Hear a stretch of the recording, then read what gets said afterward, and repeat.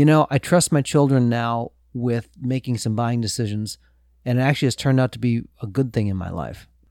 Yeah, it's always good to trust people, especially younger people. You have to. At some point, you might as well trust them when you at least can kind of monitor them a little bit, right? Yeah, and as a young person, you actually feel empowered to make decisions. Mm-hmm. Then you also feel the consequences of that. And it helps you feel, as a young child, responsible for those things, and you understand the consequences. So today I think we will talk about something called... Why constraints are not constraining. Today on Curiosity Continuum.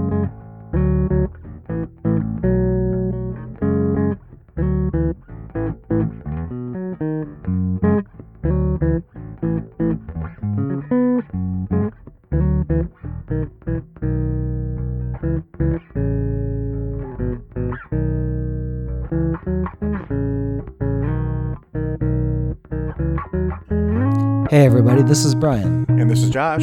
Thank you for joining us today on Curiosity Continuum. For those of you tuning in for the first time, Curiosity Continuum is a podcast and movement started by two lifelong friends who want to spark your curiosity, help you integrate information, and enhance your everyday contextual awareness in a constantly changing world by sharing conversations with you that explore, examine, and reframe common practical topics. If you want to receive updates when new content is available, and we really hope that you do, please be sure to hit subscribe on your favorite podcast app so you can receive these notifications when there's something new to listen to. We appreciate you, our listeners, for engaging with us and sharing your own curiosities with your friends and with us as we explore topics together.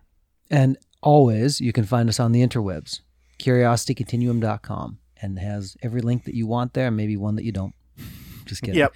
But we want to hear from you, and we want to engage with you soon.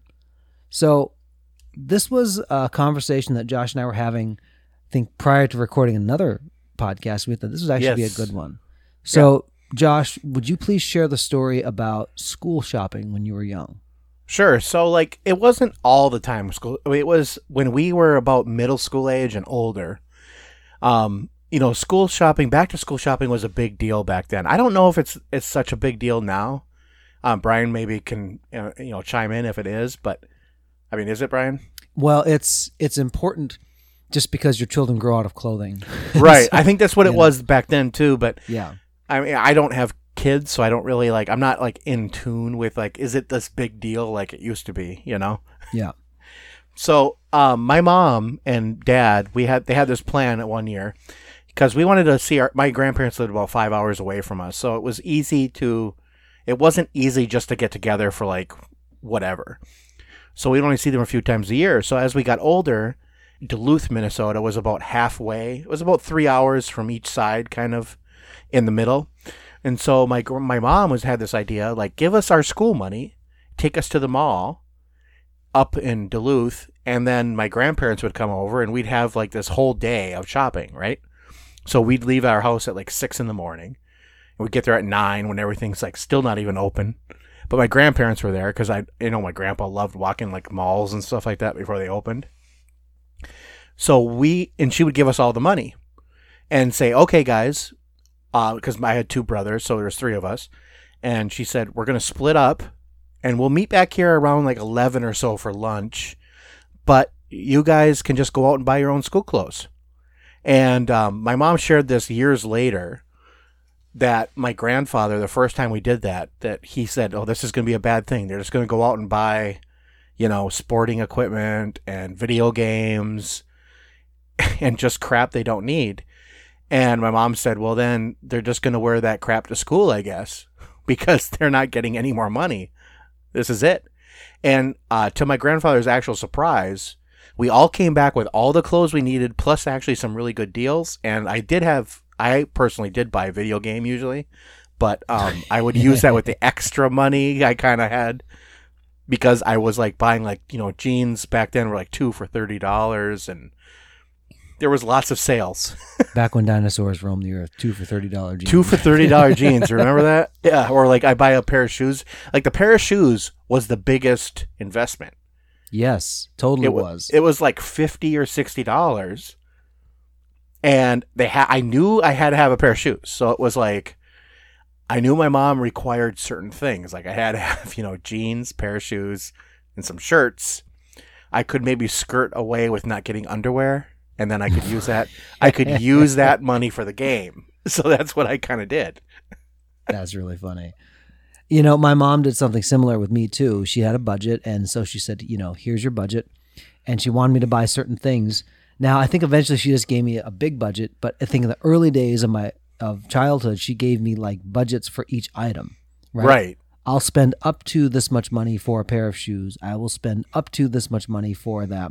Some of that honestly was to kind of stem the like brand name cult. Yes, because there was that real brand, like we grew up in that time.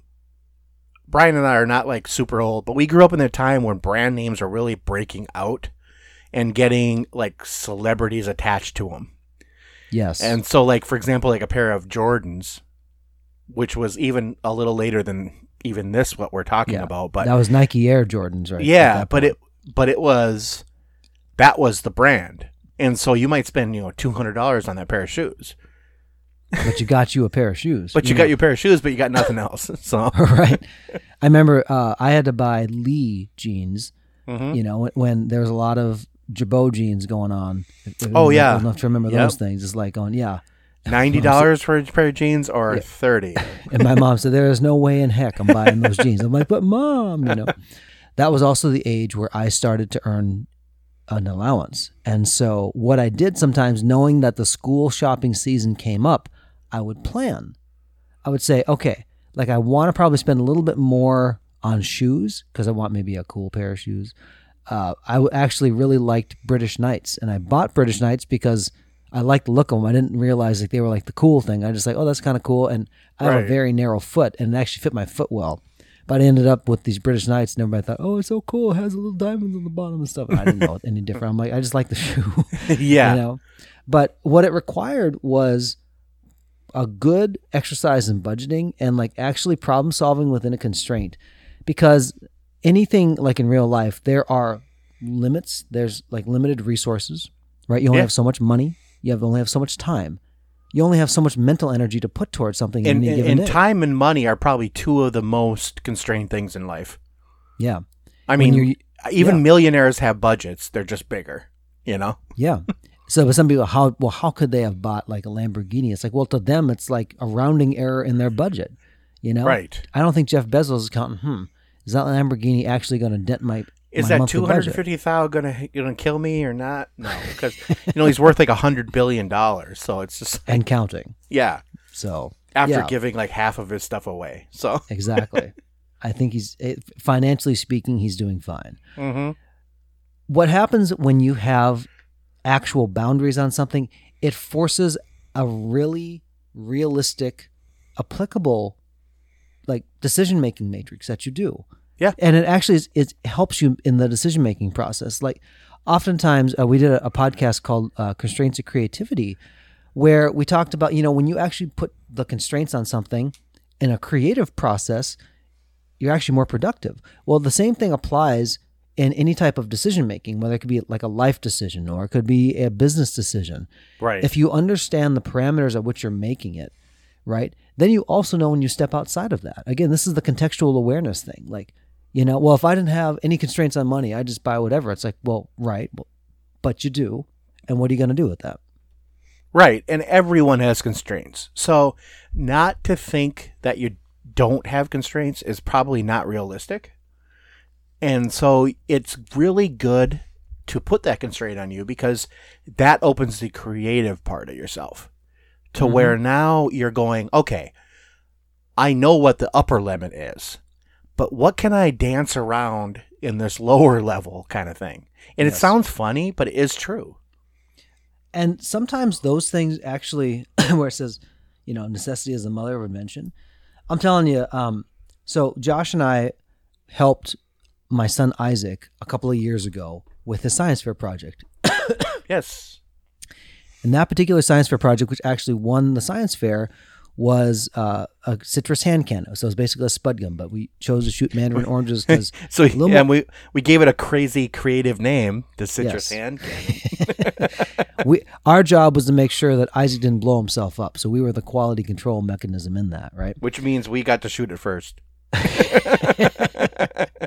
There's a story there with a video that may emerge online at some point of us shooting a spud gun from years ago with some of our other lifelong friends. So hopefully that will be maybe haunting a social media near you soon.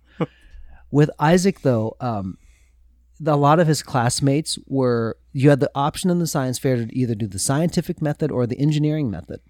And he was telling me, like, Dad, 5 people are doing moldy bread or whatever it might be. Sure. And I said, Isaac, why don't you build something? So he kind of said, well, like, what do you mean build something? I said, well, like, the differentiator would be that you have 2 different options, but everybody's doing the one, but you still can do the other, right? Now, what's something that you can actually build that also, too, like, is not going to require hundreds of thousands of dollars to build? Like, you can't build a Tesla. I mean, it'd be nice Can't build a space station. Yeah. Exactly. Yeah. But there are things that you can build. And so we arrived at a citrus hand cannon because it's a pretty simple design. And with that too, there's certain things it can't do. Like, you're not going to have like a laser scope on it. It's you got PVC pipe and like basically a barbecue lighter and some hairspray, and you got to make this thing work. Yep. Yeah. And it really forced. Okay, so let's really think about this, Isaac. He had to research designs and he had to research all those different kinds of things, but it was in the context of we're not going to do any scientific experimentation. We're going to do an engineering experiment, and the goal is to make it work. Like, this has to be functional and working, and that was the differentiator for him. It's like once he put the constraint, like, I'm only going to focus on an engineering product, and then I'm going to focus on something that I can build and something that's cost constrained a little bit. He came up with that, and it won the science fair for him because it forced him to focus. And that really, when you have the constraints, is really a focusing mechanism, whether you like it there or not. It really helps you dial in. Yeah, because like it or not, like Brian says, like, human beings, we're not naturally wired to have no constraints. There's always been constraints on us.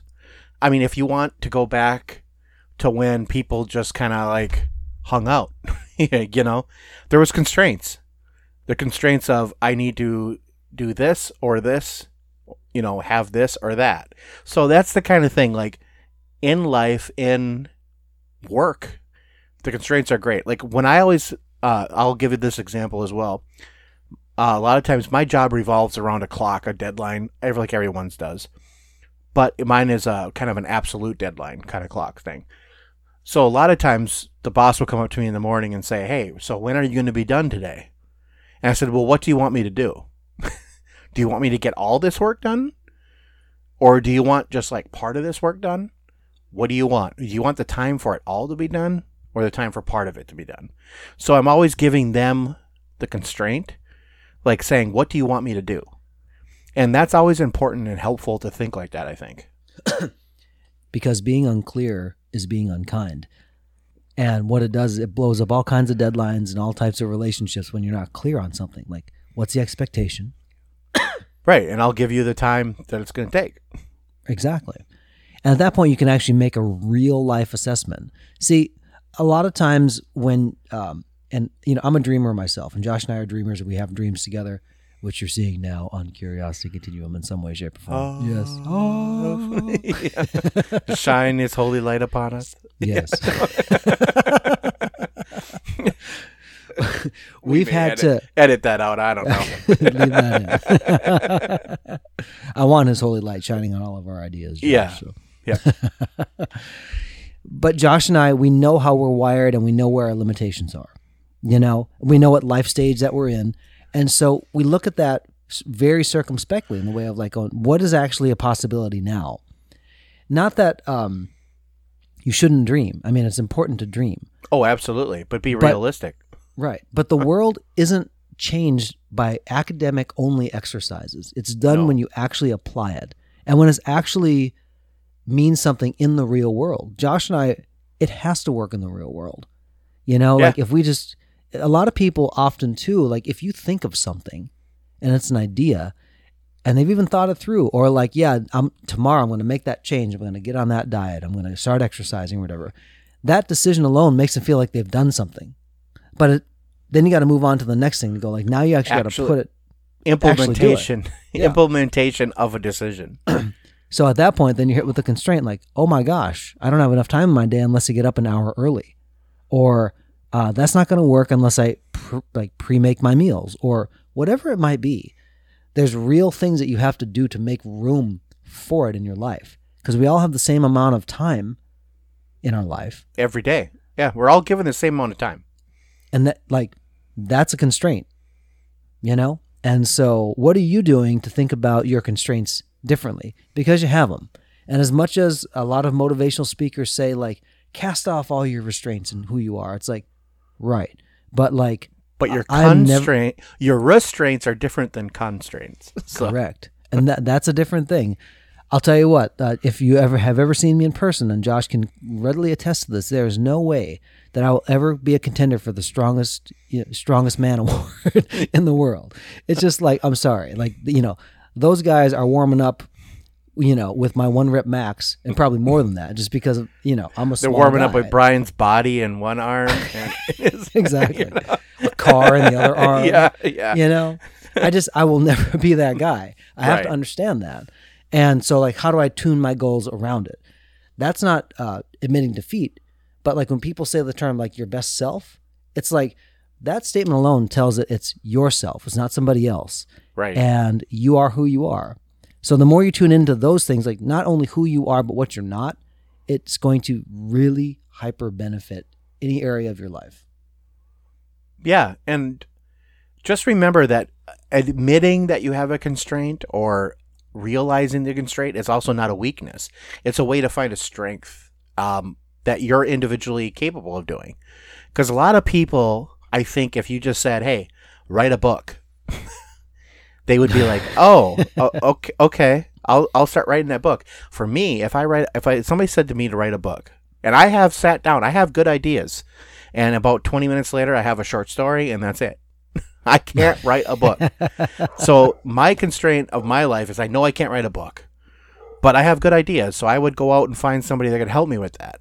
It's also finding the other people, knowing your weaknesses, like Brian is saying, knowing where you can't do something is a constraint.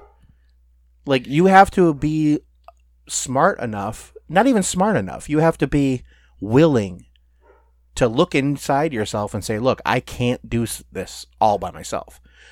So what do I need from somebody else? My favorite saying about that is I had a friend and who's also a consulting client of mine in the past, and he said about his success, I'm a frog on a fence post. He goes, when you see a frog on a fence post, you know the frog didn't get there by itself. There was help for that frog to get there. And what he's done is he's allowed other people to use their strengths in a way that they're fulfilled and everything. All right, Brian, I think that's a great place to put a comma in the conversation. How about you? I think so too. Until next time, this is Brian. And this is Josh. For Curiosity Continuum.